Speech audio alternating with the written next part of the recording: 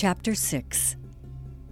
After these things, Jesus went over the Sea of Galilee, which is the Sea of Tiberias. Then a great multitude followed him, because they saw his signs which he performed on those who were diseased. And Jesus went up the mountain, and there he sat with his disciples. Now the Passover, a feast of the Jews, was near. Then Jesus lifted up his eyes, and seeing a great multitude coming toward him, he said to Philip, "Where shall we buy bread, that these may eat?" But this he said to test him, for he himself knew what he would do. Philip answered him, 200 denarii worth of bread is not sufficient for them, that every one of them may have a little. One of his disciples, Andrew, Simon Peter's brother, said to him, "There is a lad here who has 5 barley loaves and 2 small fish, but what are they among so many?" Then Jesus said, "Make the people sit down." Now there was much grass in the place. So the men sat down, in number about 5,000. And Jesus took the loaves, and when he had given thanks, he distributed them to the disciples, and the disciples to those sitting down, and likewise of the fish, as much as they wanted. So when they were filled, he said to his disciples, "Gather up the fragments that remain, so that nothing is lost." Therefore they gathered them up, and filled 12 baskets with the fragments of the 5 barley loaves which were left over by those who had eaten. Then those men, when they had seen the sign that Jesus did, said, "This is truly the prophet who is to come into the world." Therefore when Jesus perceived that they were about to come and take him by force to make him king, he departed again to the mountain by himself alone. Now when evening came, his disciples went down to the sea, got into the boat, and went over the sea toward Capernaum. And it was already dark, and Jesus had not come to them. Then the sea arose because a great wind was blowing.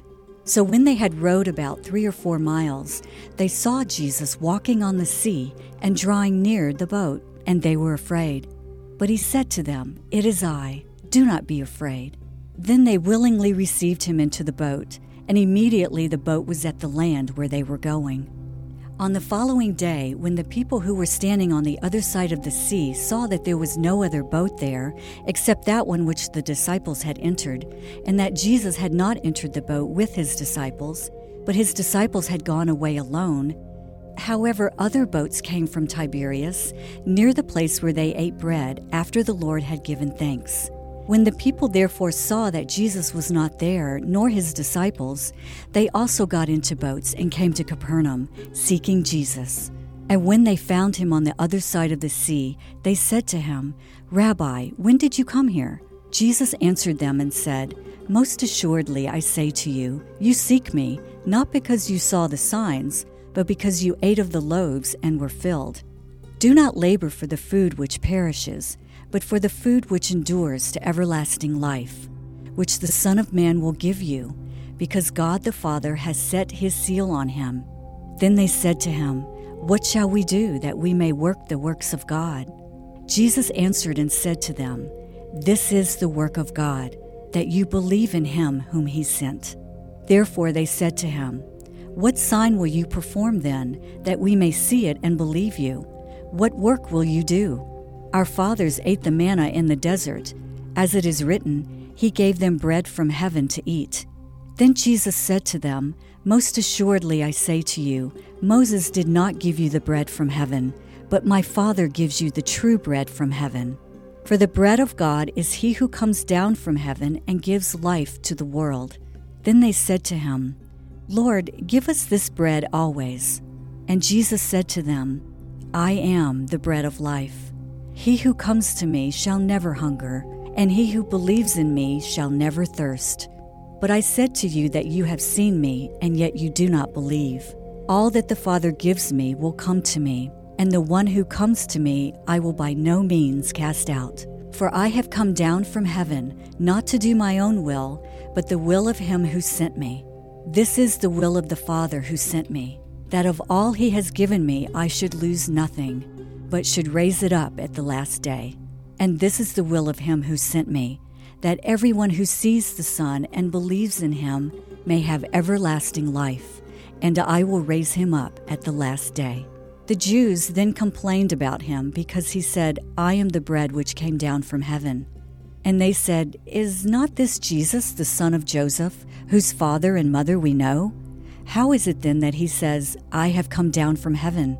Jesus therefore answered and said to them, "Do not murmur among yourselves. No one can come to me unless the Father who sent me draws him, and I will raise him up at the last day. It is written in the prophets, 'And they shall all be taught by God.' Therefore everyone who has heard and learned from the Father comes to me. Not that anyone has seen the Father, except he who is from God. He has seen the Father. Most assuredly I say to you, he who believes in me has everlasting life. I am the bread of life. Your fathers ate the manna in the wilderness and are dead. This is the bread which comes down from heaven, that one may eat of it and not die.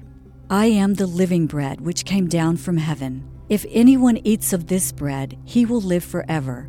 And the bread that I shall give is my flesh, which I shall give for the life of the world." The Jews therefore quarreled among themselves, saying, "How can this man give us his flesh to eat?" Then Jesus said to them, "Most assuredly I say to you, unless you eat the flesh of the Son of Man and drink his blood, you have no life in you. Whoever eats my flesh and drinks my blood has eternal life, and I will raise him up at the last day. For my flesh is food indeed, and my blood is drink indeed. He who eats my flesh and drinks my blood abides in me, and I in him. As the living Father sent me, and I live because of the Father, so he who feeds on me will live because of me. This is the bread which came down from heaven, not as your fathers ate the manna and are dead. He who eats this bread will live forever." These things he said in the synagogue as he taught in Capernaum. Therefore many of his disciples, when they heard this, said, "This is a hard saying. Who can understand it?"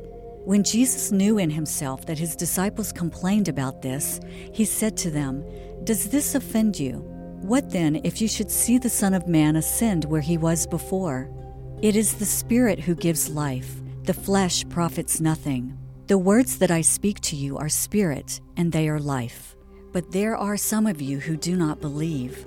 For Jesus knew from the beginning who they were who did not believe and who would betray him. And he said, "Therefore I have said to you that no one can come to me unless it has been granted to him by my Father."